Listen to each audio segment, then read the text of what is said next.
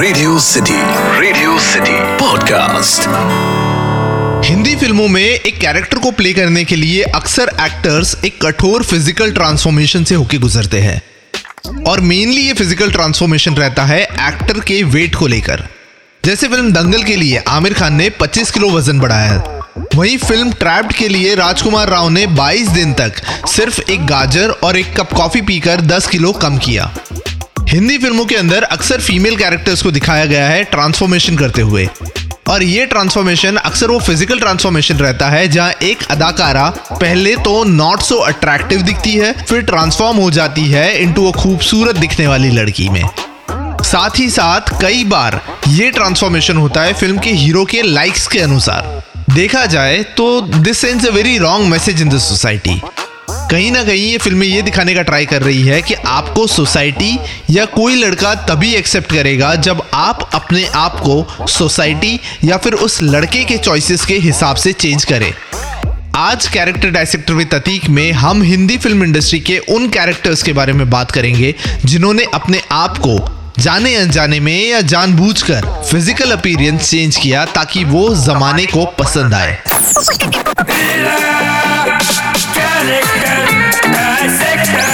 Character dissector with Atiq.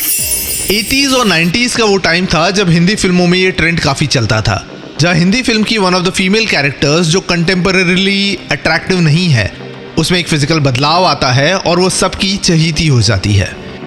80s और 90s की films को मैं पर्टिकुलरली इसलिए ब्लेम भी करूंगा क्योंकि कहीं ना कहीं उस टाइम पर ये फिल्मों ने हमें ये मैसेज दिया कि आप तभी खूबसूरत दिख सकते हो जब आप एक सर्टेन तरह से दिखो, सर्टेन तरह का मेकअप करो और सर्टेन तरह के कपड़े पहनो। ये फिल्में हमें चीख चीख के कहती थी कि it doesn't really matter who you are as a person till the time you are looking good.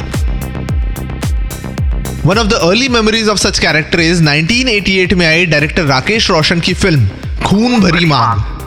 खून भरी मांग का रेखा का कैरेक्टर आरती वर्मा, जो एक सीधी सादी सी लड़की है और चेहरे पर एक बड़ा सा बर्थ मार्क है। संजय यानी कबीर बेदी आरती से इसलिए शादी करता है क्योंकि आरती के पास बहुत सारी जमीन जायदाद है, ना कि इसलिए क्योंकि वो एक अच्छी इंसान है। जब संजय यानी कबीर बेदी आरती यानी रेखा को मगरमच्छ से भरे तालाब में फेंक देता है जहां आरती का चेहरा डिसफिगर्ड हो जाता है, तब आरती प्लास्टिक सर्जरी करवाकर अपने आप को ट्रेडिशनली खूबसूरत बनाकर ज्योति बनकर वापस आती है। आरती और ज्योति सेम ही है, पर जस्ट बिकॉज आरती ने प्लास्टिक सर्जरी करवा के अपने आप को खूबसूरत बना लिया है, संजय यानी कबीर बेदी आरती के प्यार में पड़ जाता है। 1993 में आई थी एक फिल्म आईना स्टारिंग जैकी श्रॉफ, अमृता सिंह और जूही चावला, जहां दोनों बहनें अमृता सिंह और जूही चावला में से अमृता यानी Roma is the more glamorous, outgoing and fashionable, वहीं दूसरी और जूही चावला यानी रीमा इज रिजर्व्ड और एकदम सिंपल है। इसलिए जब जैकी श्रॉफ के कैरेक्टर रवि को दोनों बहनों में से एक को चुनना होता है तो वो ग्लैमरस रोमा को चुनता है। 1998 में आई थी ब्लॉकबस्टर फिल्म कुछ कुछ होता है, जहां राहुल और अंजलि सिर्फ और सिर्फ दोस्त होते हैं और राहुल को टॉम बॉयश अंजलि में कोई रोमांटिक इंटरेस्ट नहीं होता।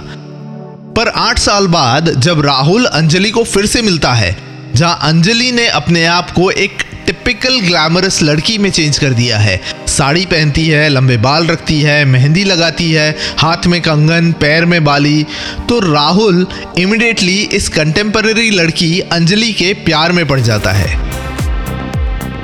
ये वही अंजलि है जो एक टाइम पर उसकी बेस्ट फ्रेंड थी, बट जस्ट बिकॉज उसने टिपिकल लड़कियों जैसे कपड़े पहने हैं, राहुल अंजलि को चाहने लगता है।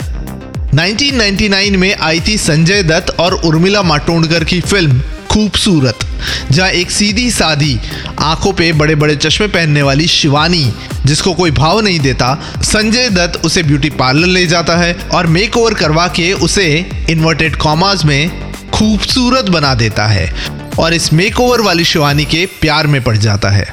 2003 में आई कल हो ना हो और 2004 में आई मैं हूं ना। दोनों फिल्मों में फिल्म की हीरोइन यानी कल हो ना हो की नैना और मैं हूं ना की संजना अपने आप को इसलिए चेंज करती है क्योंकि उन दोनों को लगता है कि फिल्म का हीरो उन्हें इसलिए प्यार नहीं करता क्योंकि वो सिंपल है, सीधी सादी है। दोनों कैरेक्टर्स यानी नैना और संजना अपने आप को ग्लैमरस मेकओवर देते हैं, उनके हीरो उनसे इंप्रेस हो जाते हैं और उनके प्यार में पड़ जाते हैं। और ठीक ऐसा ही कुछ होता है 2013 की अयान मुखर्जी की फिल्म ये जवानी है दीवानी में, जहां दीपिका पादुकोण का character which coincidentally is again Naina पहले तो सीधी सादी शाय रिजर्व्ड होती है और फिर अपने आप को एक मेकओवर देती है जिससे फिल्म का हीरो बनी उसके प्यार में पड़ जाता है। बचपन में हमें एक कहानी बताई जाती थी द अगली डकलिंग की, जहां एक डक के 6 बच्चों में से एक बच्चा अगली होता है, जिस कारण उसका मजाक उड़ाया जाता है, उसे परेशान किया जाता है। ये बच्चा अपने घर से भाग जाता है और हर जगह उसे उसकी अगलीनेस की वजह से परेशान किया जाता है। ये बच्चा अपने आप को कोसता है, अक्सर सवाल पूछता है कि भगवान ने उसे ऐसा क्यों बनाया। फाइनली ये बच्चा अपने आप को खत्म कर देने का सोचता है, जब अपनी परछाई देखकर उसे समझ में आता है कि वो एक बतख नहीं, एक हंस है और बहुत ही खूबसूरत है। 1980s की हिंदी फिल्मों से लेकर आज तक की हिंदी फिल्मों के कितने ही कैरेक्टर्स ने हम फिल्म व्यूअर्स को अगली डकलिंग या कहे तो बदसूरत बतख का शायद एहसास दिलाया होगा, just because we don't fall into their perception about beauty. Thankfully हर अगली डकलिंग के कंसेप्ट के लिए हमारे पास जब वी मेट की गीत टाइप के कैरेक्टर्स हैं, जिन्होंने हर लड़की को सिखाया कि तुम जो भी हो, जैसी भी हो, बस खुद में यकीन रखो और कहो मैं अपनी फेवरेट हूँ।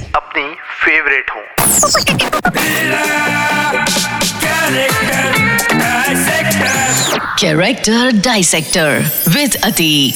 इस पॉडकास्ट का फीडबैक देने के लिए मेल करें podcast@myradiocity.com पर या फिर इंस्टाग्राम पे RJ_Atiq पे DM करें। Radio City podcast.